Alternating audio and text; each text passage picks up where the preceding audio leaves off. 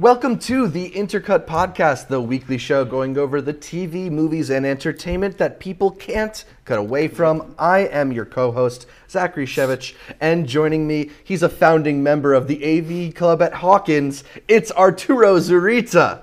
Hey, but it's a secret. You're not supposed to tell anyone. That's the one rule we have. This happens all the time with you. I swear. I forgot, and we have no lying in our friend group. That's the number one rule. No, happy to be back. Yeah, it'll be fun to discuss all the new movies and TV with you, Art. Let's get straight into it. We will be discussing Florida Project, Meyerowitz Stories, and Mother in a bit. But first, we start the way we start every podcast. What have you been watching, Art? Bro, the same thing everybody else in the world has been watching. The strangest thing out there. Is it the strangest thing? Is it just kind of like a strange thing? Oh, well, I'm talking about The Snowman, the newest movie. Right. That is the strangest thing. That one is strange. No. Stranger Things Season 2. I'm not sure. I think you and I had a discussion about this. I wasn't the biggest fan of Stranger Things Season 1. It was one of those things where I didn't hate it. You were definitely not on the same hype train that it seemed like world was. It was one of those things where it's like the hype train was so high, and it's just like I had seen so many 80s things, right? Because and it's still here, and I think like the peak of it, the one that's finally going to get me, this one kind of too, spoilers, I did really like Season 2, but it's going to be Spielberg's thing that's coming up. Right, Ready Player One? Ready Player One. I think that's going to be the one that's going to bring it home, and I'll be like, now I get what all of you guys were feeling with all of this 80s stuff. Remember? Like, all this 80s stuff that was coming back. People are giving Stranger Things a lot of credit for sort of, like, biting that 80s style, but, you know, if you think about it, all the people who were growing up in the 80s are in their, like, 30s and 40s now and should be making material, so you are getting a lot of stuff that calls back to that, whether that's, like, everybody liked that movie The Guest from a few years ago that was very Carpenter-esque, and there's a lot of like people are reviving the Carpenter style or the Stephen King style, and it seems like it's all kind of going the praise is all going to Stranger Things, but it is because it is a really engrossing, entertaining show. I just realized that. I didn't even put together that that's why there's so many 80s things. Right? Like the 80s people have grown up. That means and then I'm going to wonder when the 90s things, and then when we're going to get to the 2000s stuff. That actually makes a lot of sense. No, I agree with you. There was so many other things. Like, you're right with The Guest, with Turbo Kid. Remember, that was like this big thing that came out of nowhere. There was all these little different 80s things. And when this came out, I'm like, yes, it does it super well. Kung Fury, yeah, that was another one. All things that were fine, but I was just like, wow, this is relying on nostalgia, but I'm a 90s kid. And I guess that was the biggest thing for me. And I would see this and I'm like, no, it's completely fine. But I guess the hype kind of killed it for me. I never bashed the show in any way, shape, or form because I thought it was a fine show. But I'm like, it's really relying on nostalgia. And you know me from my main channel, I like dived into all of the Easter eggs references, a lot of Easter eggs references, and I realized, hey, Tarantino's, at what point do we go from homages to just replicating and making something your own? Right. Season 2, I think that's where it finally did it. Season 2 is where it finally did it, and I think it did it really well, where it knew to call back to, they kept calling it a sequel, and who's the master of sequels? Show you right in episode 1, that Terminator T2, they call it Judgment Day later on, and I think it perfectly was able to not so much tone it down, because they really don't. It's still up in your face about, like, yo, we're in the 80s, yada, yada, yada. But I think now that you had built up the characters, me rewatching Season 1 again, really getting into it, I thought it worked really well. And I think what they do really good, it's not just the characters, like you said, it's how they flow from story to story. And I think you would be one of the people who noticed it, too. Yeah, no, that for me is one of the things that has been excellent about the show. I think even in its first season, it was pretty good at being able to integrate all this big ensemble. We have talked in the past how we like when movies can take children and depict them seriously, depict them not necessarily doing adult stuff, but in an adult manner. And this is a show that does that really well. It realizes that, like, even though kids are young and naive and like to play games and play pretend or whatever it is, they still deal in the real world and are just dealing with the strange adolescence of, like, understanding that you got adult stuff in your near future, but still trying to hold on to childhood. I really liked how that dynamic developed further in season 2, where you see a bit of fracturing in this group of boys. Without, I mean, we're going to get into spoilers later, but to keep it a relatively spoiler light now. There's a girl gets into the mix, and there's some fighting over like, oh well, does someone have dibs or something like that, and the way that these friendship rules are kind of dividing them apart, and you see Mike is kind of almost retracting from the group because of what's happened with Eleven. I think it's really cool when the show is able to focus on those interpersonal dynamics. I thought the teenage stuff is also cool, the way that they've developed Steve into a much fuller character. He went from maybe being my least favorite part of season 1 to my favorite part of season 2. Steve's Farrah Fawcett hair dude, right? Yeah, the Jean-Ralphio Jr., yeah. Yeah, Jean-Ralphio Jr. If you have seen that clip, it's a great one with him and Ben Schwartz. Mm-hmm.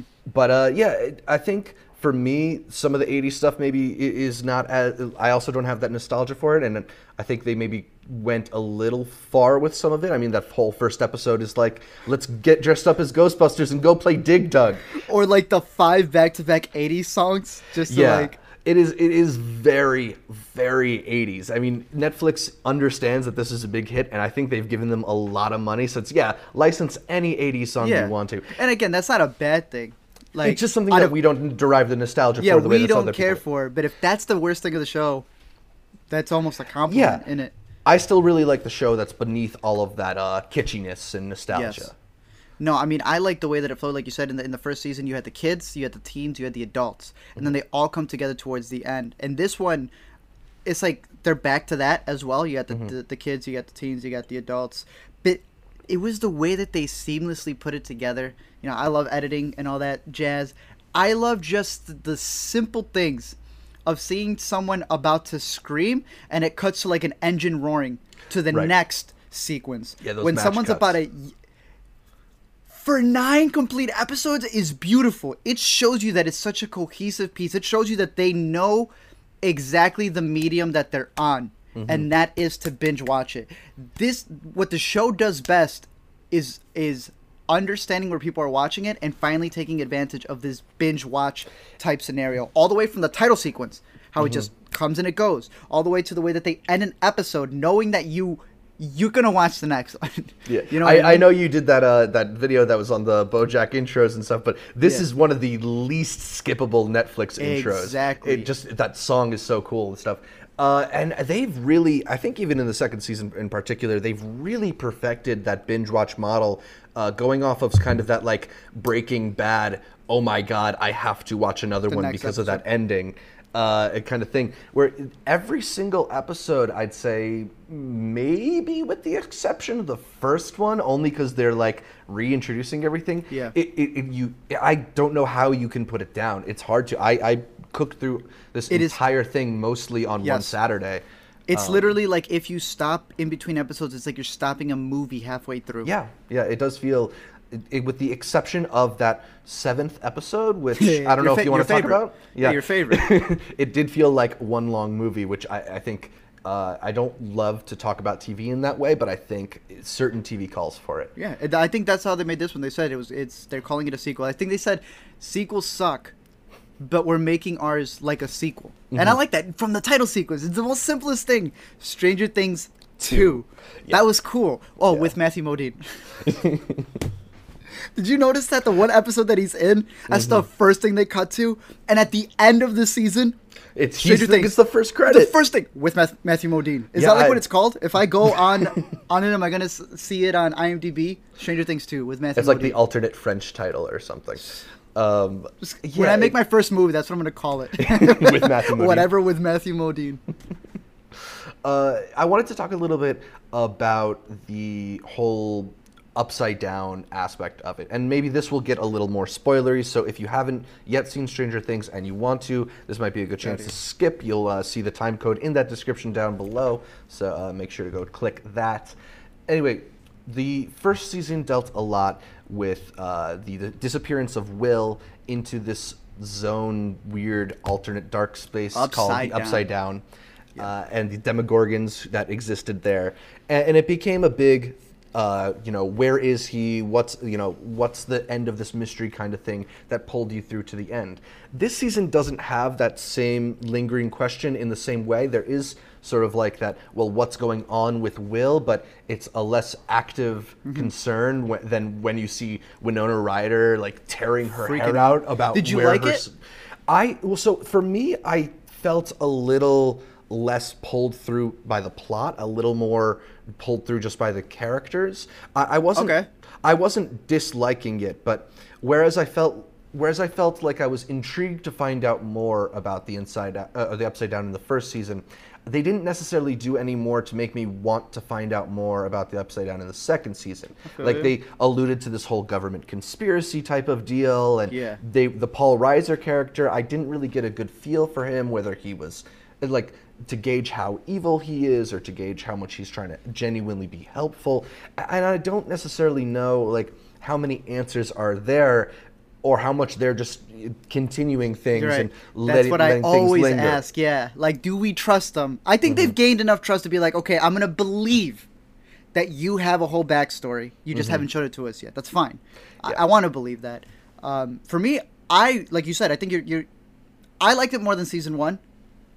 I liked the idea of in season 1, she's all about get my kid back, get my kid back, get my kid back. And this season's like, I'm going to kill this kid if I have to. Yeah. I love that. So quick to give up Will if she needs to. I adored that because in every other movie we say, oh, no, I can't. I spent the first. No, they're like, bro, I got to do this. Yeah. That's one of we talked about this. They do things that may end up with a bad result, but they never do things that are dumb just from the get-go that you're like, of course this is going to fail. Yeah. And they're characters that you actually root for, like when they figure out, Morse code. When they figure out exactly what the vines are. Like bringing in characters like Bob to be able to solve things. Bob, I mean, if we're talking Spielberg-ish, homages, I think that's what they do best. Bob, really good with puzzles. He's going to come into play for those puzzles, right? When you have, what's her name? I'm the Zoomer, whatever. I think that's what you call herself, right? Yeah. That comes into play. That's what I like the most about it. They'll set up something, and this is why I'm saying I trust them, because they'll set up something, and they'll come back and they'll be like, we got you. Everything. Like, I got to the point when I saw, I forget his name, but the one who ends up dating Max, when he's talking in the mirror, and I'm like, y'all already know what's going to happen. The sister's going to come in and finish up a line. Like, they've set it up for that.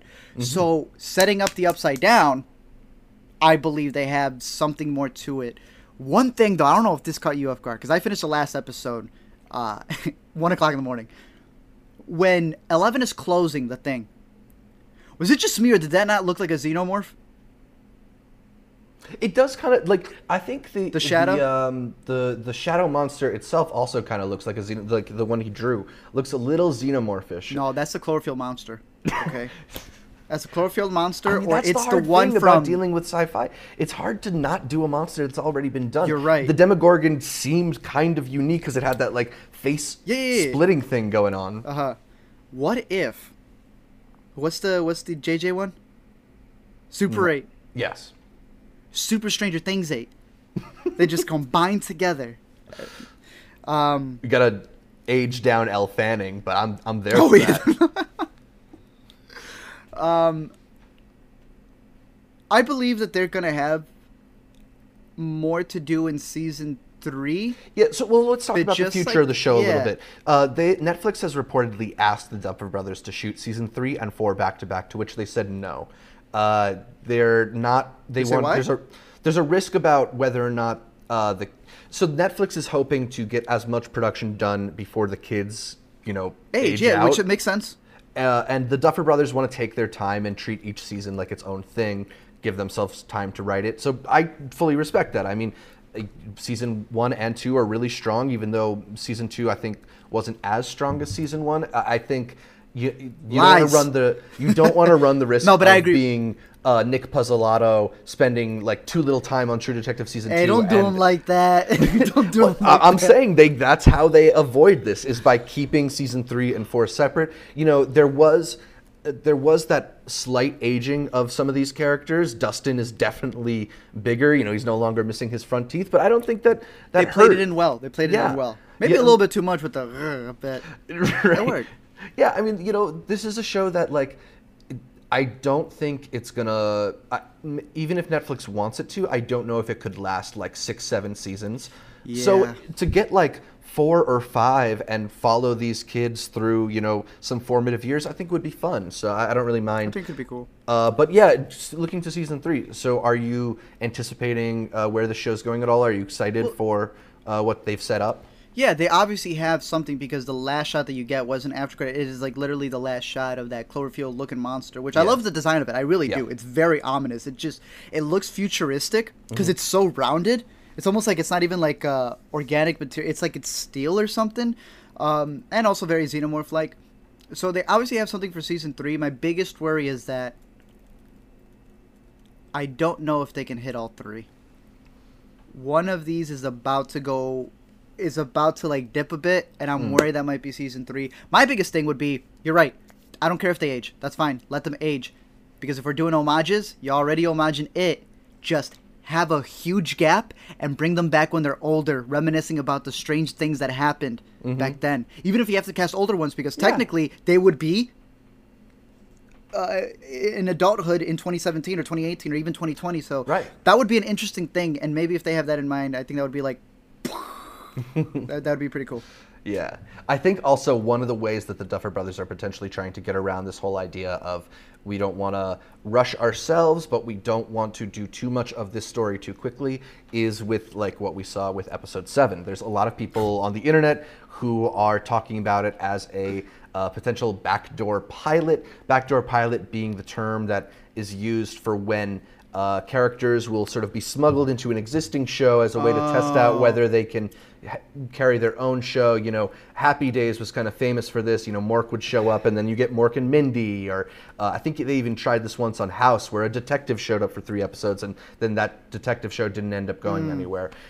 Then you just perfectly explained what it, and I didn't know what it was, right?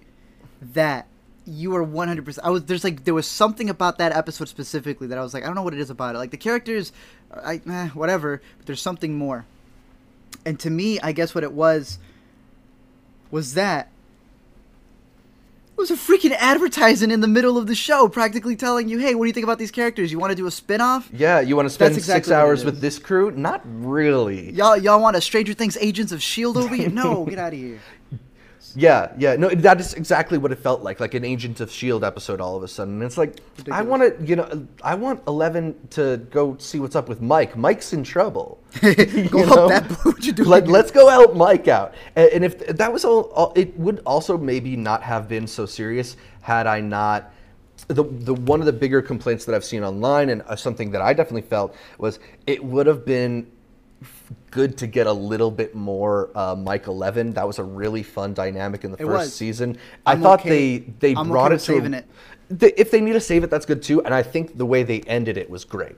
I loved the snowball scene. I think it was a really, really fun scene. Nice.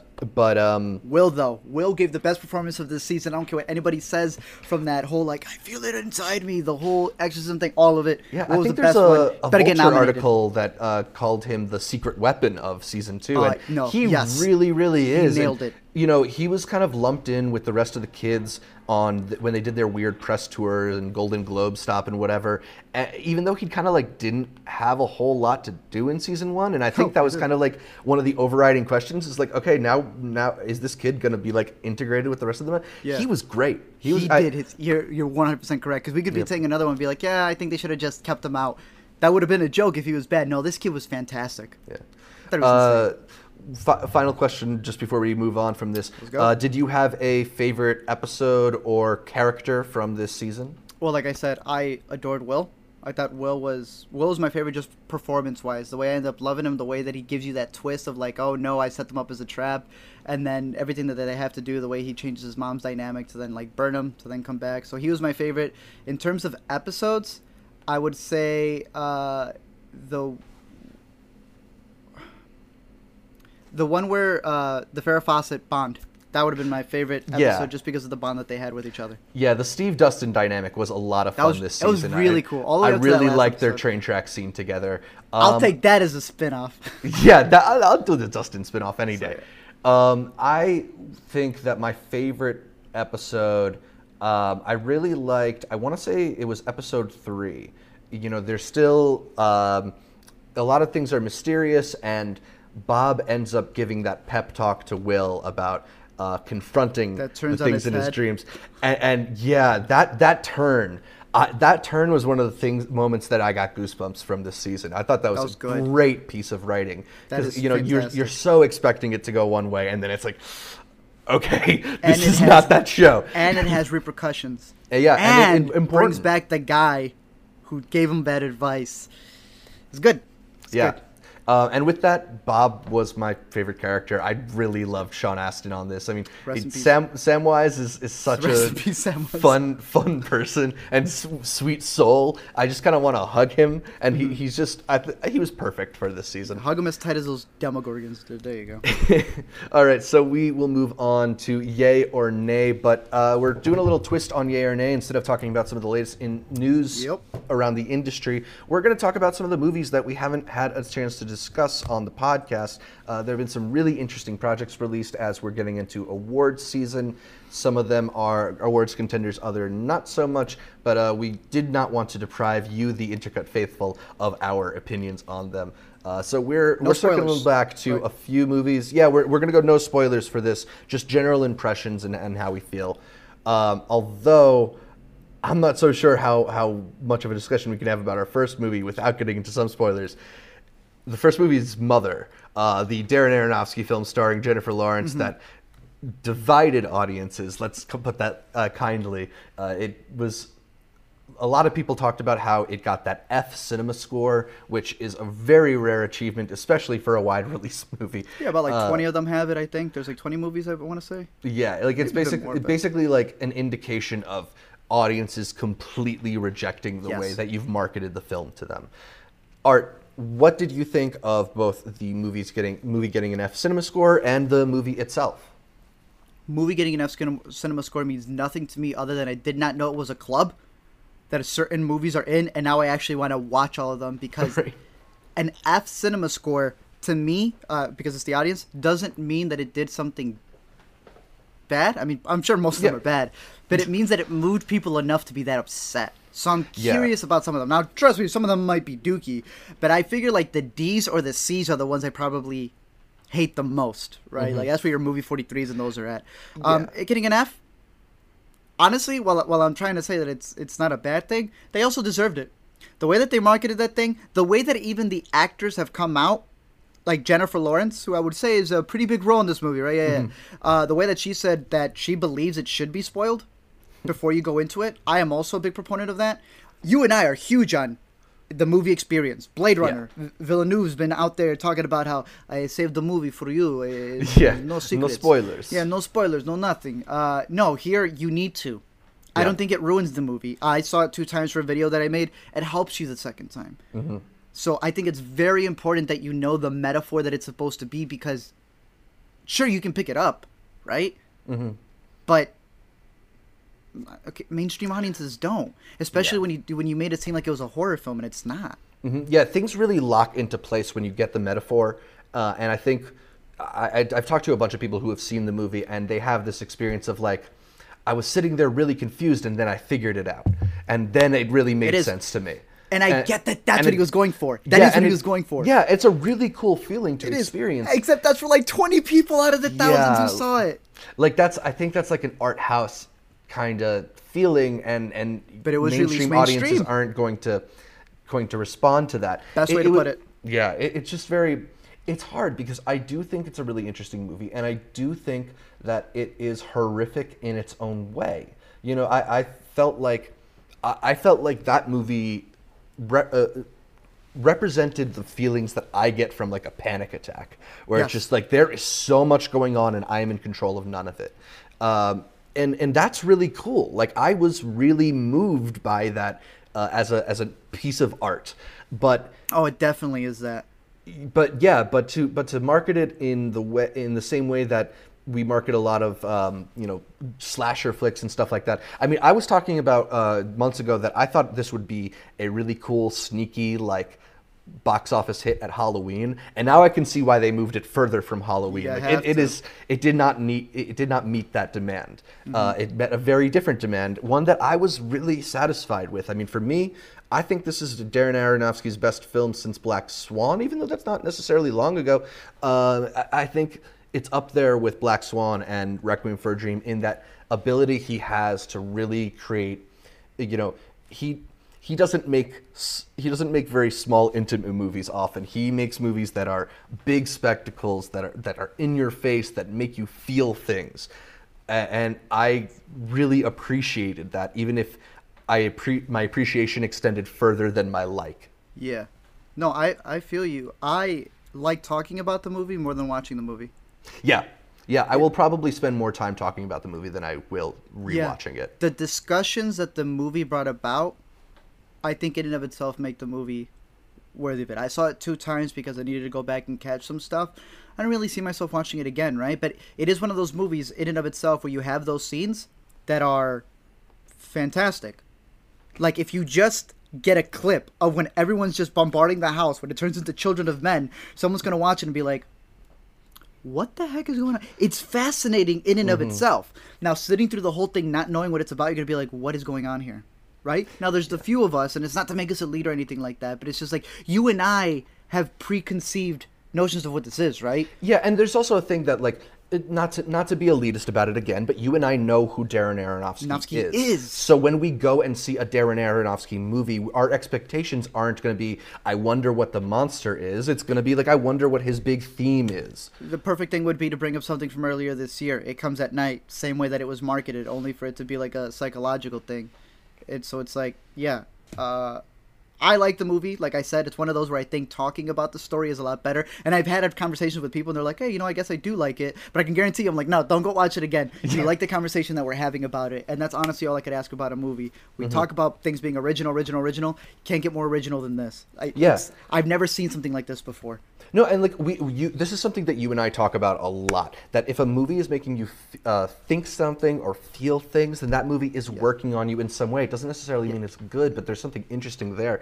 I saw posts from like a bunch of I follow athletes on Twitter and Instagram and stuff who never post about movies. And this one soccer player I follow is like, this is the worst movie ever. Like 4 posts about it, and it's like this 4 posts. Yeah, like this is like cheers to you, making Thanks people. For marketing.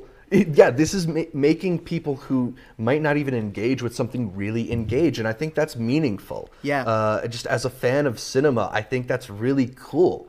It is, because what he's saying is, let's make this movie a challenge. Can you watch the entirety of it? Mm-hmm. For you, do you know when it clicked in for you? I know that you are kind of attuned to a lot of like biblical thematic stuff. Can I say it? I don't think it's bad. Like I said, I truly believe you should know it. I truly believe you should know how biblical it is. I think Mother's been out long enough that we can like say the minor spoiler, but and I don't even. If not, you can again click in the description and we'll go on. We'll talk about Florida Project in a moment. It's an experience for what it's supposed to be. Cain and Abel. Moment Cain and Abel came out, I said, okay, it's Cain and Abel. Because the whole time I thought Mother Nature. From the beginning, I thought Mother Nature. Right. From when I saw the trailers, I'm like, Mother. Okay, is this a thing about?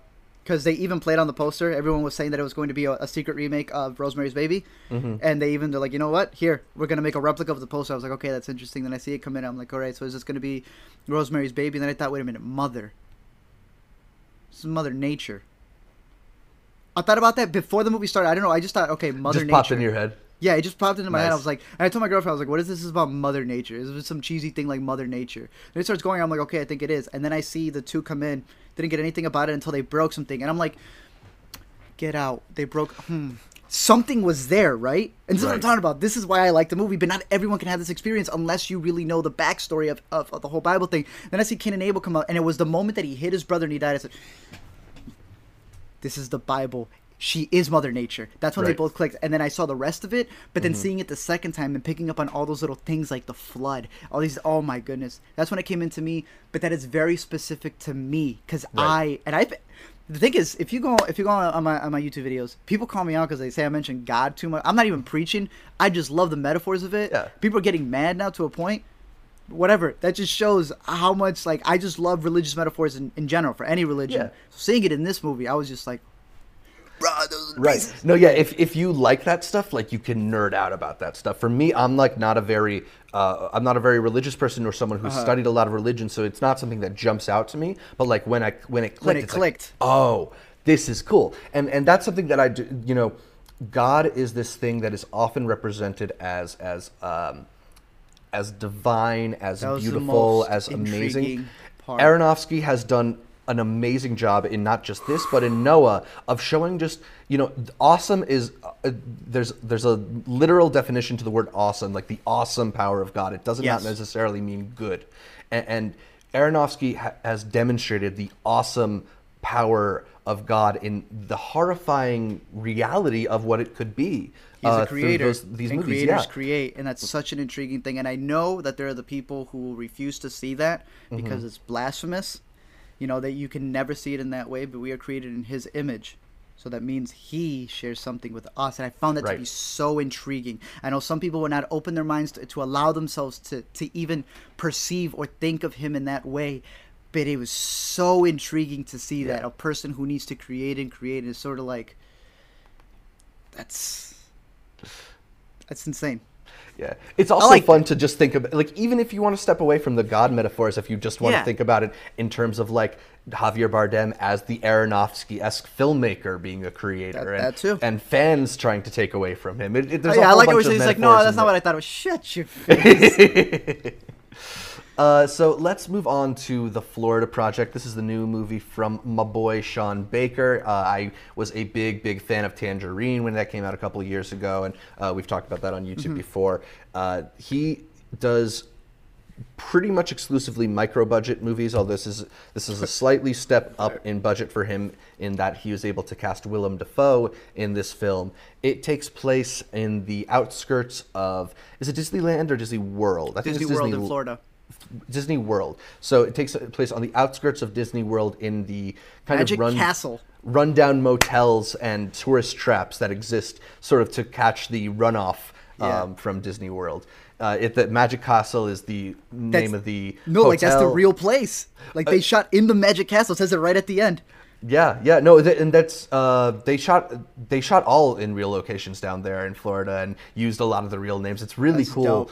I mean, it's fun, you know, because it's funny. You just think about it. The reason these places are, I was listening to a Q&A. I actually saw this movie at the New York Film Festival, and Sean Baker was there after. I know, I'm pretentious. But he was talking about how, you know, the reason these places have these names and have these colors is they're sort of trying to dupe tourists into staying there, not knowing it's not officially affiliated with Disney. It's really kind of, it's a hysterical little, like, small world that exists there. It is. But there's a lot of realness there. And it's sort of examining this, like, situation of these sort of perpetually homeless, poor people living in Florida. It stars and centers on this 6-year-old girl. Her real name is Brooklyn Prince. I forgot her character name in the movie. Mooney, yeah. And she delivers an excellent performance. Art, what did you think of her and The Florida Project? So I went into The Florida Project knowing nothing other than I followed Denny's words of advice. Just know the director, nothing else. No trailer, nothing. Told my girlfriend. My girlfriend was surprised because she thought it was like some sci-fi. Right. I thought it was The Florida Project. I'm like, no, it's like the Florida, like the projects. Florida man in this movie. No. So I went in there and I knew what to expect because Tangerine and the other movies that he's made. So I go in there and I'm watching. And I was like, okay, we're just gonna follow along. You know, that's one of the things that people need to understand of these types of movies. It's not so much that there is a plot, but you're just following these people. Mm-hmm. It's slice of life in a lot of ways. A slice of life, and the biggest thing with a slice of life movie is that you have to connect with the characters. Doesn't mean you have to love them, but you have to connect with the characters. Yeah. And the beauty of this movie, with it being a micro budget film and being, I want to say this little girl's like one of her first movies. The actress, the main one, I thought she was, and you would know it, in American Honey, you know, like the girl, the one who's like the leader of the group. Oh, yeah. I thought she just kind of looked like, I think that's Riley Keough. I thought that was her. And then I find out later, This is her first ever movie. She's an Instagram model that got found by Sean Baker because someone re-insta'd her, whatever the phrase is. Yeah, you're talking about Bria Vinate? Yes. Vinalti? And she was like, it's just like, I want someone like her. And they're like, why don't you just get her? Well, let's find out. Right. Fantastic. And that's something that I love about Sean Baker is he's able to find these real world people and cast them. You know, that was something that made Tangerine feel so authentic. It's a story about this transgender community in LA, and he's casting actual transgender people, and it's just there's a lived-in authenticity to it. Exactly. But like you're talking about with the slice of life thing. Like, you don't necessarily have to feel like you are these characters to find ways to relate to them. Yes. He's great at finding these. He's great at finding these just very, very human moments. And it's like, oh yeah, I've been there, or oh yeah, I know someone who feels that way. Yes. You know, it's like, and like I can get that perspective. And you know, even though I would look down on a lot of the choices that the mother character makes in the Florida Project, it doesn't mean of them, yeah. It doesn't mean that I can't like empathize with her situation and just, you know, really feel, especially for the girl Mooney, who the movie takes on this really interesting perspective of it's half innocent and half not. You know, it's not entirely through the eyes of the 6-year-old, but you see her perspective. So you both see like some of the skeeziness around, and you know, a potential like weird situation with a pedophile that Willem Dafoe has to scare away. So great scene. Great scene like that, because it's like, it's nothing big, right? That scene is not the scene in Logan where they fight. That's not a scene from Homecoming. That's not a scene from Dunkirk on the beach. That's just a simple scene of someone doing something to stop a very catastrophic, not in the sense of a geostorm disaster, but something super tiny that he stops. Just by like asking the guy if he wants a soda. And like it's a really effective scene and a great moment for Willem Dafoe. But yeah, it's these moments like that where, you know, the adults see it one way and the children are innocent. They just see it as guys having a conversation. They've been so influenced by so much of it. And yeah, like you said, all of it just takes place in a hotel. Like I called it the unsweet life of Moody and whoever her friend would be, where they just, you know, you got your Mr. Mosby over here, what's his name, Willem Dafoe, who's like just trying to get everything together, and you're like, that's his cycle. It hit me at one point when they're like, he's not even the boss. I'm like, this is literally Mr. Mosby. He's just overworking himself to try to keep this place together. Everyone who's living there, just, it feels so real, not just because of the actress. I like to call it the I Am the Captain Now. What's his name? The actor. Something Abdi. Barkhad Abdi. I call it the Barkhad Abdi, where he's able to find somebody and just have it be this sort of like scenario where you said it's like that person is lived in. Some would question. You and I had this conversation too. Is it actually acting? Right. Doesn't matter. Let's put that to the side. Yeah. It feels real. When I'm seeing this girl talk and all these things, I'm like, is this a documentary? You know, when I see the process of having to move and they have to stay that monthly night or whatever it is at another hotel, I'm like, this feels real.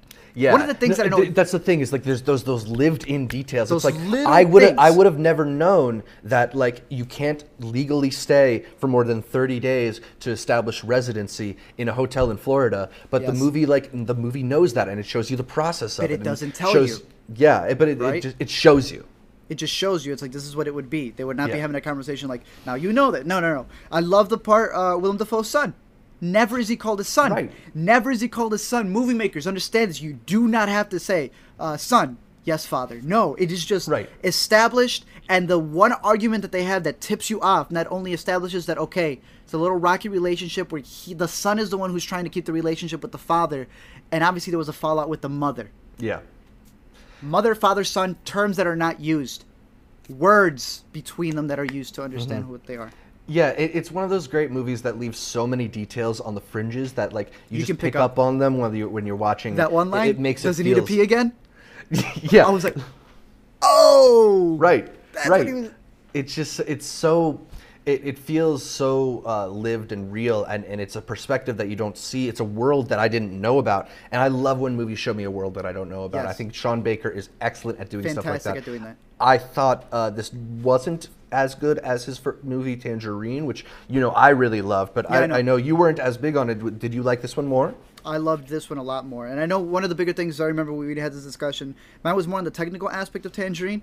I was like, just use a regular camera because I feel like you're cutting Tangerine a lot of corners. was partly notable because it was shot on an iPhone, and you can kind of tell, although it's extremely impressive. No, it's extremely impressive, and I understood it. Like, it got him buzzed and everything because my boy ended up spending the same amount for the mods that he had to put on his iPhone. Might as well just gotten a camera.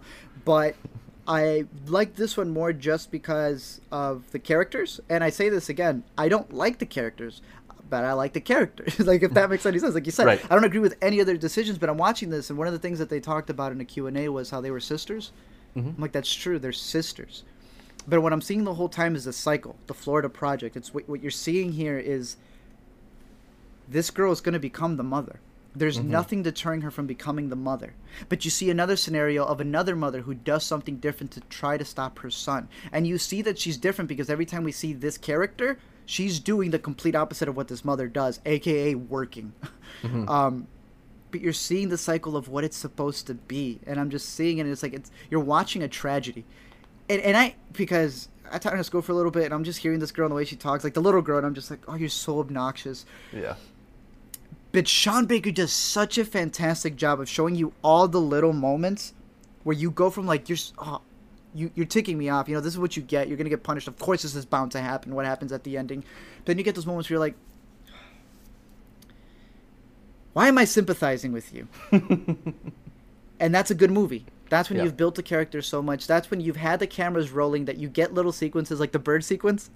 One of my favorite shots of the movie. So simple. It has nothing to do with the movie. Right. All right, gentlemen, y'all have to lose. He's talking to, like, what is it, seagulls or whatever it is? Yeah. Just uncut just because the camera was Or the flamingos. And it's just those little sequences where you feel like these are actual people that when it comes to that ending, everyone in my theater, I don't know how it was for you, everyone just went, what the just happened? I got it.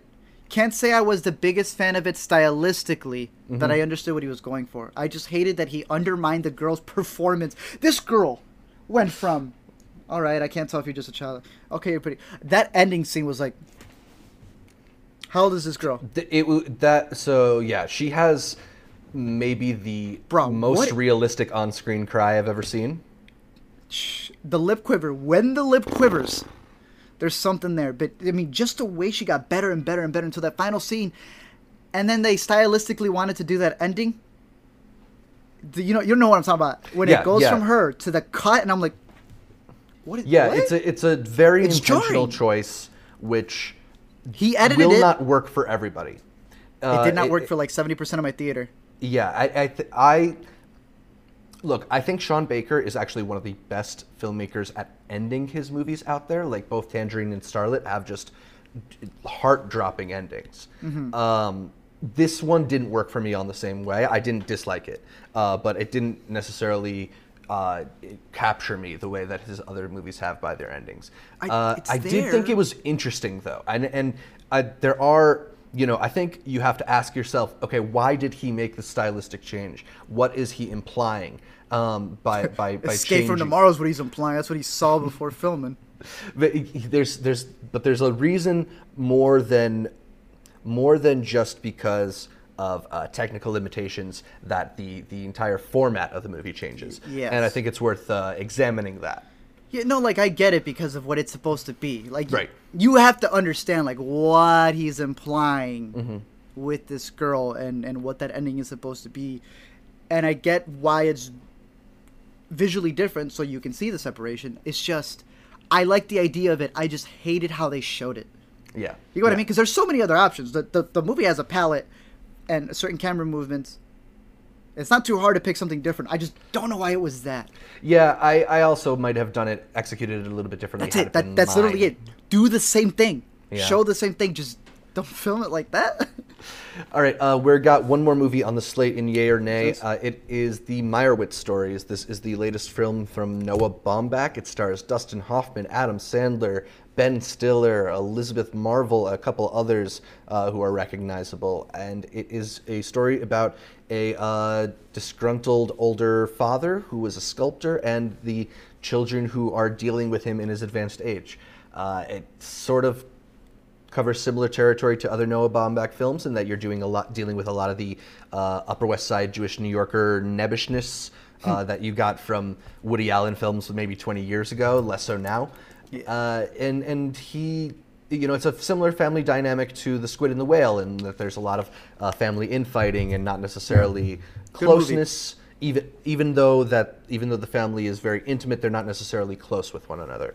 Yep. So Ben Stiller and Adam Sandler play the essentially main two brothers. They kind of have the most of the heavy lifting, although Dustin Hoffman and Emma Thompson, I think, are very good and could be in contention for some supporting Oscar award type of things as well. Art, what did you think of the Meyerowitz stories? Emma Thompson's hot. The older she gets, the hotter she is. I don't know what it was. She came on screen. I was like, first I thought it was Diane Lane, and then I searched it up, and I always forget. Right? I always forget how attractive Emma Thompson is, but she just never puts herself in those roles because she's always like freaking person who wrote Nanny McPhee or something. Yeah, Nanny McPhee or Saving Mr. Banks and stuff like that. Yeah. But no, she's really good in her role. I thought the movie was good. The same way we were just talking about the Florida Project. This is more so with bigger actors, but just the way they talk to each other, and just the way when Noah Baumbach is able, like Squid and the Whale. I love the Squid and the Whale. Such a good movie because they don't care about the awkwardness. Like if you remember the Squid and the Whale, what always stood out with me is what the little brother does. Yeah, and it's sort of like that's so weird. Yeah, I'm not saying I do that, but I guess we all do have that really weird thing, right? Yeah, he's not afraid to show you that. It's always great to get those kind of weird ticks because people are weird and we don't communicate that often. Noah Baumbach knows how to do that. Funny. Yeah, like it's very funny to watch those little quirks. Adam Sandler and Ben Stiller are some of our most gifted physical comedian performers too. So to get them in those types of roles, I thought it was funny the way that you could see some similarities in the family. How they go from basically in the volume of their voice, they go from like 0 to 100 as soon as they're a little bit frustrated. With the pool? Yeah, with the pool cue. I was gonna go get something to drink, right? And I just hear him just yelling. And I'm just like waiting there, like. There's a lot of fun sort of family dynamic stuff there too. I think they do a really good job of giving you a sense of the way that family kind of is both a burden and a sense of like importance. They feel really the children are really dedicated to helping Dustin Hoffman through his declining health and dealing with his estate. He's was a sculptor who maybe didn't get as famous as he could have been, and there's a disagreement over like how to handle that. I think movies like this, movies like The Royal Tenenbaums, Wes Anderson, are really good when they can. You feel like you know the family history almost immediately. They give you a few details, and you feel like, oh yeah, it's like that time when, and you get the context. Yes. And whether it's through some of the songs that Adam Sandler performs, or just the arguments they have over the dinner table, you really get a full sense of this is why this family has always been at each other's throats. And why they love each other even though they hate each other a little bit. That's the perfect way to put it. The whole thing just feels like a huge family argument. And I think that's when families are that they're most authentic. Like, I don't know how else to put it. I think that's when families, like, you see who they are. When you get them to a point like that. Just seeing the way that they yell, seeing the way that they argue with each other. Like you said, this feels like an actual New York family. This ain't no Mary-Kate and Ashley take New York.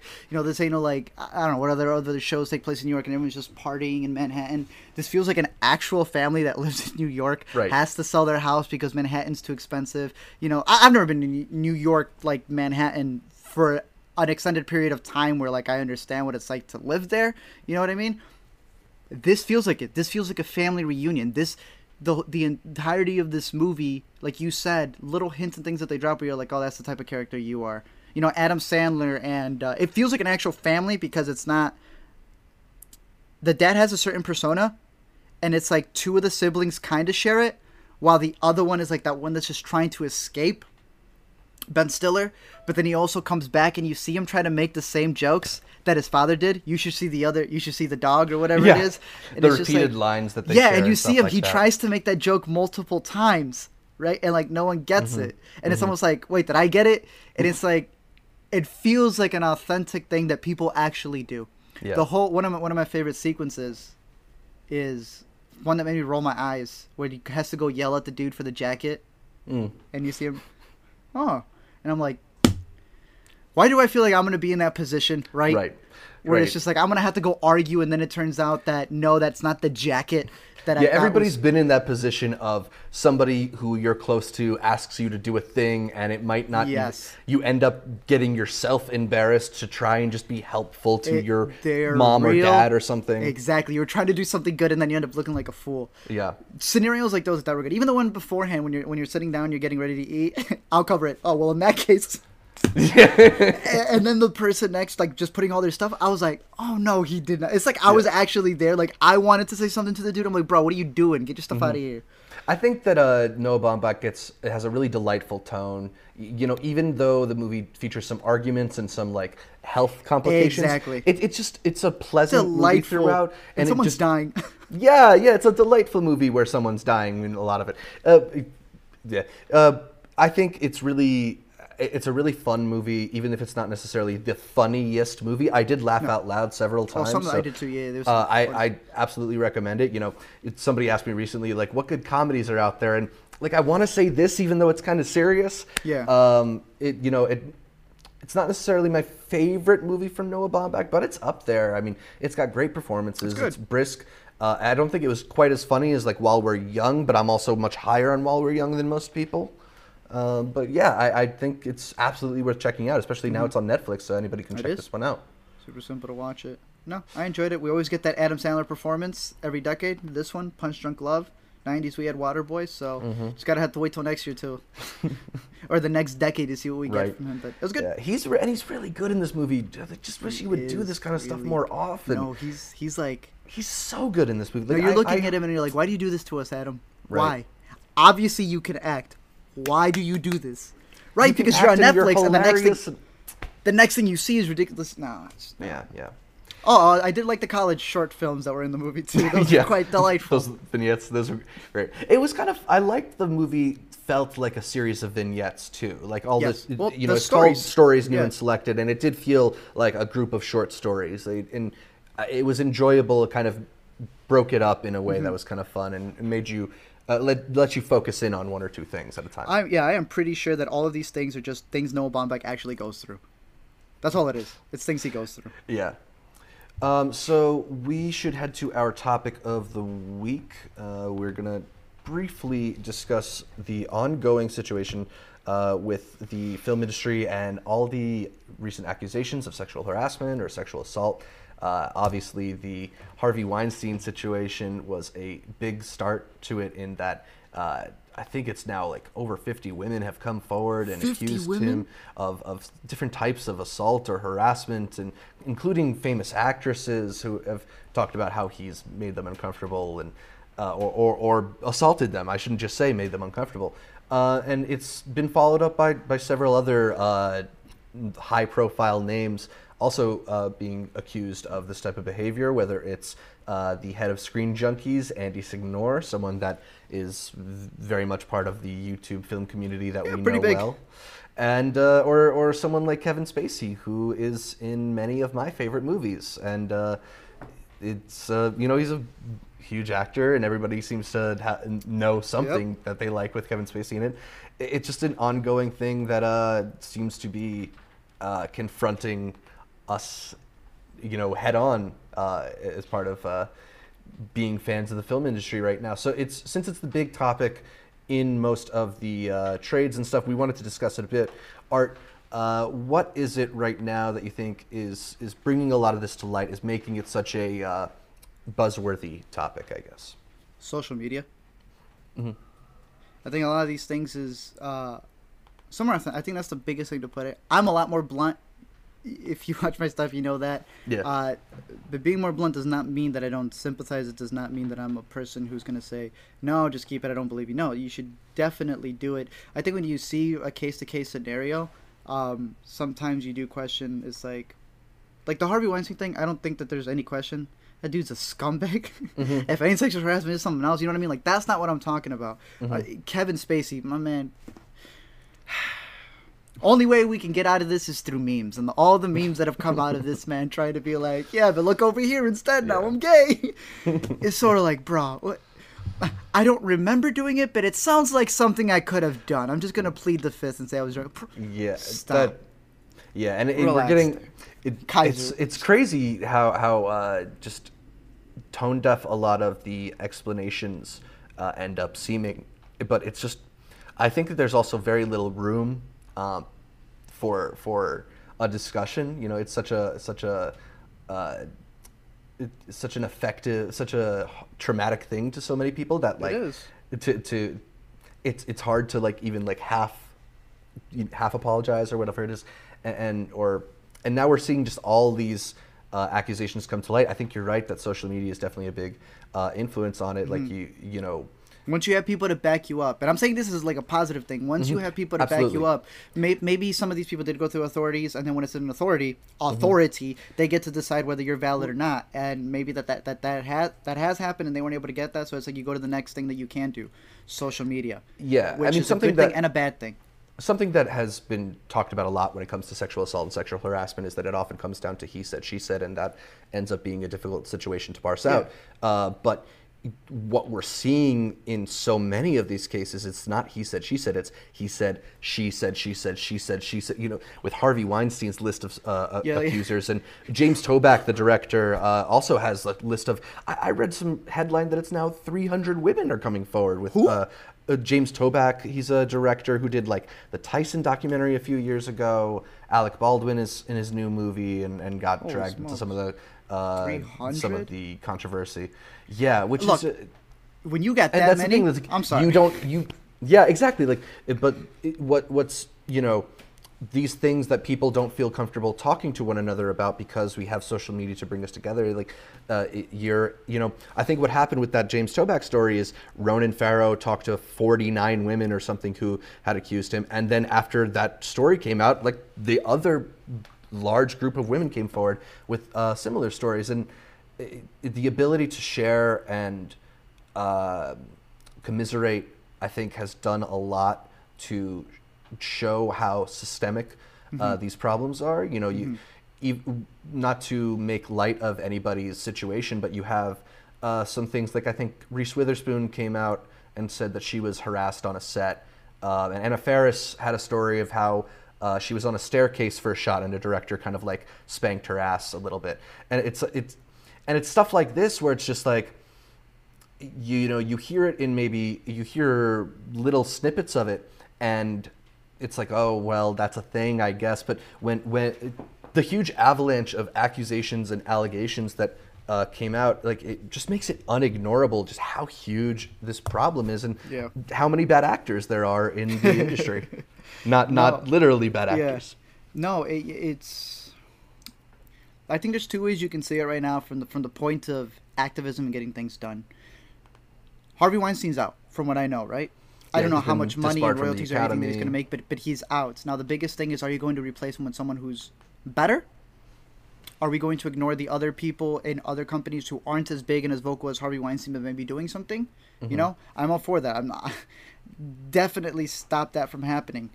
Or is it going to become a thing because Harvey Weinstein's more of a producer, he's more of a company? What about someone more in the spotlight? Kevin Spacey. Right, like now there's news coming out today that Netflix has halted production on the upcoming and final season of House of Cards. How does that hurt it? You know what I mean? I go then back to scenarios with other famous people like your boy who pees on people, R&B. R. Kelly. R. Kelly. Where did that go? Right, and there was that recent story about him too, how he's got like a cult of women or something like that. And people still go to the show.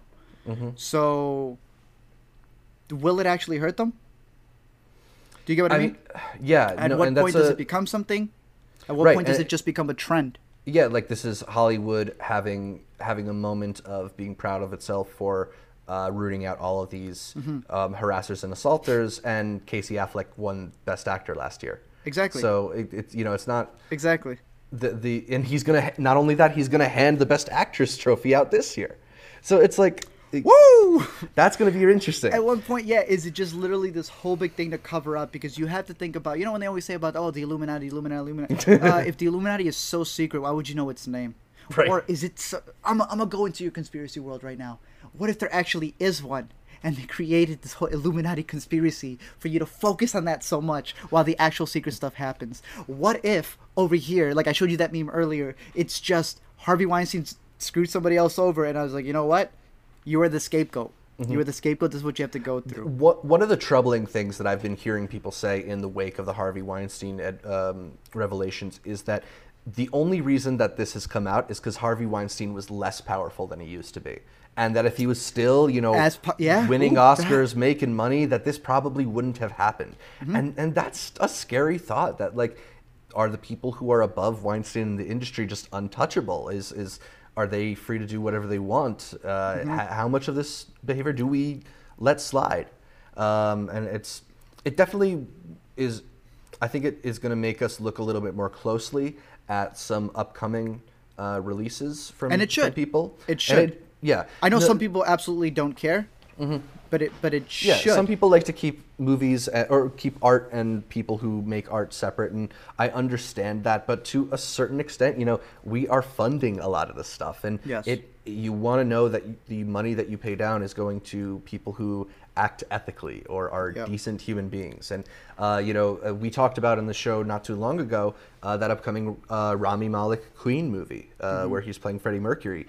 Bryan Singer, the director of that movie, has been accused of rape on multiple occasions. Yeah. Gawker has several pieces about that. I'm curious. This is in this new landscape. How will that go over? Will that movie even really happen? You look at some of the Weinstein movies. I think was it The Current War, the Benedict Cumberbatch movie, got pushed into next year because they didn't want to do a whole Oscar campaign with the Harvey Weinstein thing hanging over the movie because he produced it. I'm curious in how it will eventually trickle down to affecting movies and some actors, and whether or not it'll just change the landscape of Hollywood by purging it of a lot of awful people. Yeah, even the YouTube thing with Screen Junkies and what they had to halt, all that different stuff there. I think what comes in next, like you said, is this whole picking and choosing. Yeah, but we kind of like Bryan Singer's movies. Right. Yeah, but we kind of like this thing over here, right? Yeah, but Roman Polanski is kind of a great director. Right, all these like different things. Yeah, I understand that Woody Allen did whatever. That's kind of weird, but as long as he doesn't put it into his next movie is about an older dude dating a younger person. Yeah. Okay, let's just skip over that one because he makes a movie a year. At what point does social media become the thing that's been able to help a lot of these women? Mm-hmm. But then also become a hypocritical thing. No offense for those of you who followed it, like a Me Too, where a woman who wasn't given an extra hour to work can say, yeah, you who got raped, me too. I'm just like you. Yeah. Because then it becomes a slap in the face for the person that you're trying to help out. Right. And that is a thing that I think is becoming kind of I hope that this doesn't become an issue, and it's less of an issue than sexual assault and sexual harassment. So I want to those are that big deals, yes. People who have smaller things and they try to make it a bigger thing. Did you see the Adam Sandler video that was trending? Right, yeah. So there's like this whole backlash over Adam Sandler touching Claire Foy's knee, and it was like 5 to 10 seconds of maybe accidental touching and a little like it's. I hope that situations like that don't get lumped in with the Harvey Weinstein. There's rumors about Brad Pitt's new girlfriend being 21 years old, and now people are saying that's like some scandal. It's like, but if they're both consenting adults, I don't want to lump him in. Yeah, that's so weird that we can choose rapist. That's what I'm saying. How can we say that? Biggest thing with this, I've always said it, is the one big word: intent. Intent, I want to say, is the biggest thing, because sometimes we do things on accident. It's when you intentionally see somebody do something that's horrific on purpose, and the worst part is when somebody else gets to tell you your intent. Do you know what I mean? The Harvey Weinstein thing, you're looking at it. Bro, I see your intent. Your intent is you're an a-hole. But when you can assume that Adam Sandler is a pervert, when you are putting in his mouth, no, I know your intent. No, you don't. He was just like talking or whatever. I don't know if you've seen this. People have done breakdowns of the Harvey Weinstein's interviews and how he talks, how he refuses to look at women, and people are just like, you're contradicting yourself. Like, you get what I mean? People sometimes look way too into it, and I have seen people call other people out, and because it's always been a scary thing. And that's why I'm very much so like, you know what? Y'all women want to do this? I ain't giving you any of y'all compliments because I'm not going to get in trouble because of some little thing saying, I don't know if you remember this. It was a huge Saturday Night Live SNL skit that they had for Tom Brady and the difference between sexual harassment or not sexual harassment. I don't think I saw this one. If it's a normal dude telling you, hey, I really like your sweater, that's sexual harassment because the guy was ugly. Then Tom Brady comes in just with his jock strap and he says, I love the curves on your sweater. Oh, Tom. The biggest difference of what you can deem is inappropriate for you or what isn't. You get what I mean? Yeah, but it's also just about, it's about, whether or not you're comfortable and consent. Yes. But when can you choose when you're comfortable or not? I'm saying for other scenarios of this kind, believe me, and I'll say this again, I know some people will ignore it because they think that everything is just black or white. No. Yeah. I will fight with you for every single person who's been done wrong. But do not try to convince me that there will not be scumbags who are going to try to climb up on this thing to take advantage of the fact that, ooh, rape's the next big thing. That's what I'm going to yell out and try to get something out of it. Because that's the saddest part about it. That is the saddest. No, and more sad than that is the people who are actually getting abused. Right. That, yeah. No, and that's something that we return to on the show is like we want people to approach these things analytically and think about it, not just be black and white in their assessments of situations. So those are our thoughts on the ongoing scandals, but I'm curious to see what our audience thinks about it. Let us know in the comments below if this is affecting the way that you're approaching some movies or some filmmakers or some actors, whatever it is. We're curious to hear your thoughts as well. Or the scariest thing, is it just a trend? Right, yeah. I mean, that's the thing is like we're seeing a lot of people face consequences right now. Yeah, it was all about blacks. No black people in movies. We're a little bit over that now. Okay, now it's the sexual stuff. How long are people going to continue to face consequences? I think it would be disheartening if that Bryan Singer movie perhaps comes out and it doesn't become a talking point. You know who they keep ignoring? Corey Feldman, who keeps talking about how he was raped and there's a whole child, and everyone ignores him all the time. And he's like, I've been saying this for years. And then he literally goes, Why is it trending? Why is it trending? Is this a Coney 2012 where we just want to focus on this as the next big thing to make us feel better by retweeting it out? Isn't that disgusting? Isn't that like at the core the most disgusting thing that some of us don't even care, but they're just following it because it's a trend? No, yeah, it teaches us to be better listeners more often and take things seriously. Take people seriously. We'll see. We are going to our last segment of the day, a little bit different. We're not going to New to See. This is the interview where you get a chance to ask me and Art different questions about the film, movie, TV world. We've got a couple questions lined up from some of our listeners. So starting off with Chase sent us in a question. Which year do you think has the strongest filmography of the decade so far? He thinks it's 2014. Art, did you have any ideas with this one? What's your favorite movie year from the 2000s so far, 2010s? Oh, 2010s? If we're talking this decade, then I agree with him, 2014. If we're talking technically a decade going back to 2008, then I would say 2008 is a very big contender for 2014 because that was the year we got Dark Knight, Iron Man, There Will Be Blood. If I'm not mistaken, that was the year that it won it for it, right? Which it would have been more of a December release anyway. But no, 2008 would have been a huge year. So I personally say 2014 as of the recent one. I would say 2014 because I really like a lot of the movies that came out during that time. Whiplash, one of my favorite movies, came out during that time. Even Interstellar, just because of how big it was and how it dealt with IMAX and a bunch of the other things. Birdman. I want to say Nightcrawler came out in 2014 as well. Yeah, came out. Yeah, we haven't had justice for our boy not getting the recognition that he needs. But no, I'll agree with that. 2014, I would want to say, is the biggest year if we're talking just the 2000s. But if we're going past the full decade, I think 2008 is a good contender. Yeah, I'd probably go with Chase also. 2014 was an awesome year. I mean, just talk about just thinking about it less in terms of quality and more in terms of landmarks.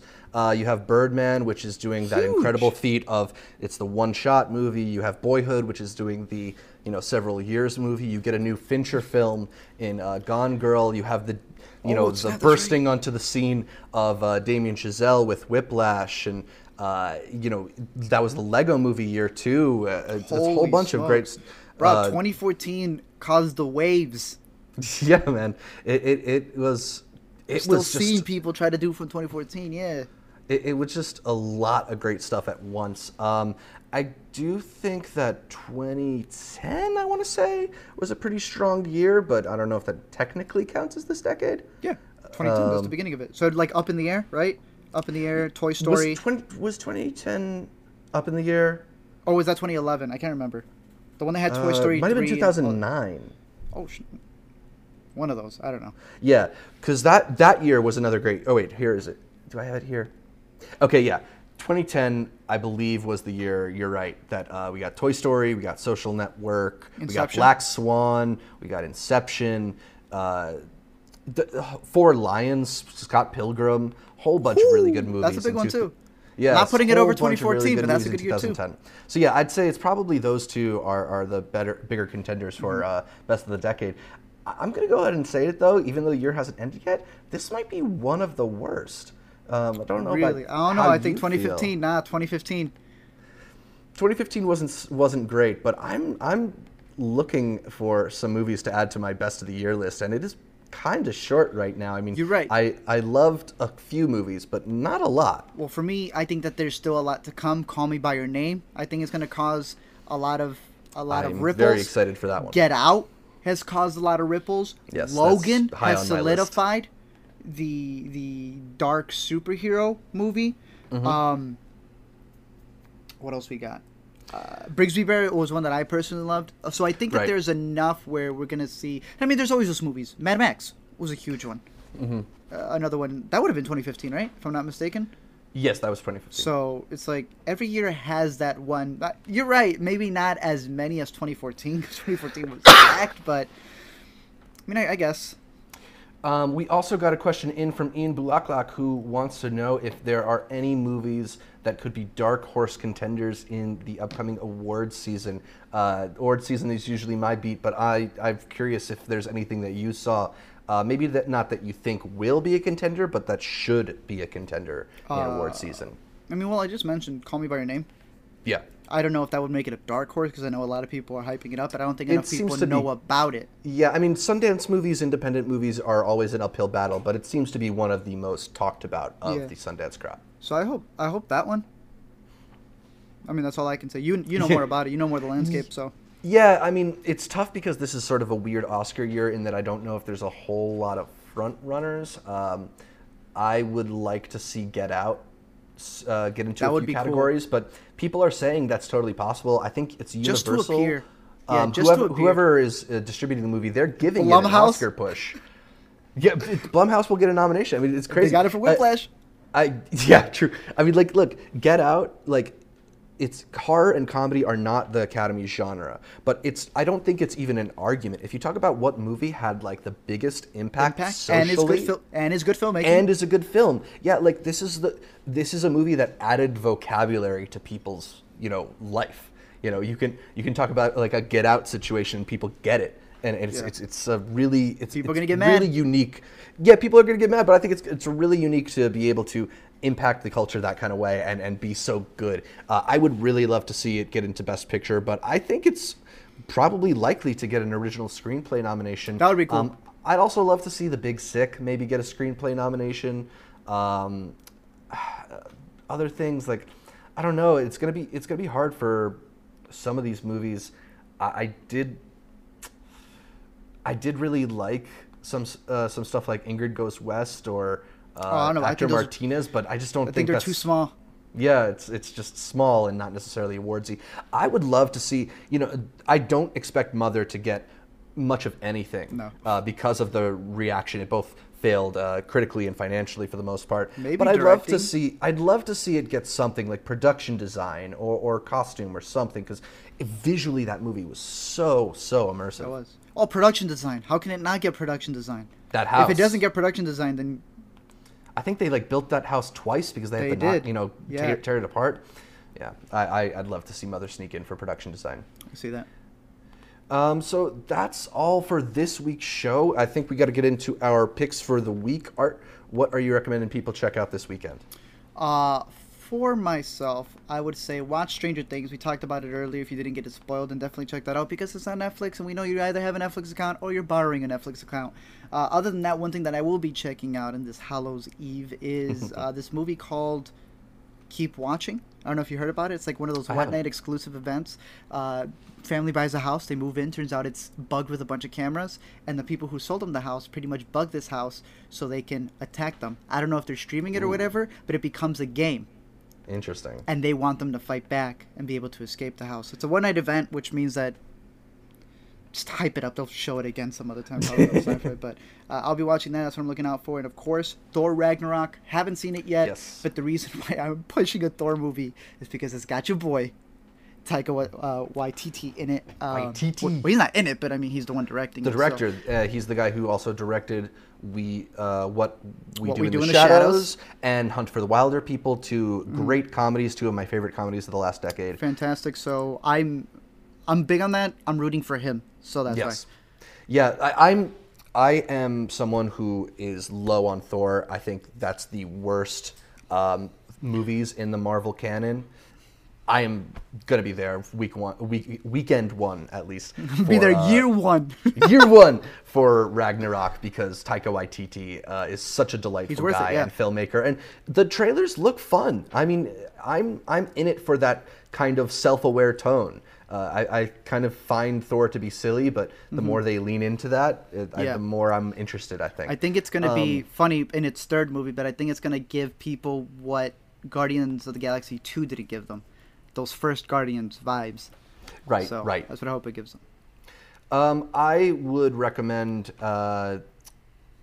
Thor Ragnarok this weekend as well. I haven't seen it, but it's been getting some pretty positive press, and I'm excited to go check it out. For me, though, my pick for the week is another movie that I haven't seen. It's Lady Bird. It's the new film from Greta Gerwig, written and directed by Greta Gerwig, and it stars Saoirse Ronan. It's another kind of like coming-of-age comedy drama, but it's been getting really outstanding reviews. It's getting some Oscar buzz as well. I'm kind of big on the Oscar cycle, so I want to check that out and be on top of it. But I've heard pretty much unanimously great things about Lady Bird. So yeah, you know, I haven't seen Saoirse since last year. Seems like she only comes out for Oscar season. That's how you know you're close to Oscar season, when Mrs. Ronan decides to appear. There's a Saoirse, I feel, in the wind. Yeah. It's the only time she comes out. But yeah, I mean, she's put herself back into the running for a Best Actress nomination, so I'm curious to see the movie. And also I think this is Greta Gerwig's debut as a solo writer-director. I know she was on, she helped Mistress write Mistress America and Frances Ha, but it'll be interesting to see her in this in this field. I'm rooting for her. I'm not even the biggest fan of Greta Gerwig because I feel sometimes like, I think we've talked about this, how I feel like Greta Gerwig tells jokes that are like, I just think are not funny, and that's not the problem. It's that she extends the joke to be like a whole bit, and I'm like, brah, what? But I'm rooting for her. Yeah. This one looks really good. Cool. So that's all for this week's show. You can catch more from me, Zach Shevich, by following me on Twitter @ZShevich or on Instagram, also @ZShevich, and check out my YouTube channel, youtube.com/multiplexshow. Art, where can people get more from you? You can find me on Facebook, Instagram, Twitter, and the YouTubes at the A to Z Show, talking about stuff over there, so definitely head on over there. We're going to making a second channel because I get a bunch of requests for explain stuff, and I want to do a lot of things that aren't so much like very detailed explained videos, so there might be a second channel in the looms. Just a second channel where I get to like take your guys' requests and be able to talk more about movies in a more rapid, funny manner, and then be able to take my time more with the bigger videos on the A to Z Show. So look out for that as well. But A to Z Show on all those other things, follow me there. Awesome. So you can listen to every episode of the Intercut Podcast on our SoundCloud page at soundcloud.com/intercutpod. And you can also subscribe to our YouTube channel, where you will be finding new episodes of the Intercut Pod every week. You also like our Facebook and Twitter and Instagram pages at Intercut Pod for updates throughout the week. But thank you for tuning in. And remember, you've got to think of creative ways to end your podcast.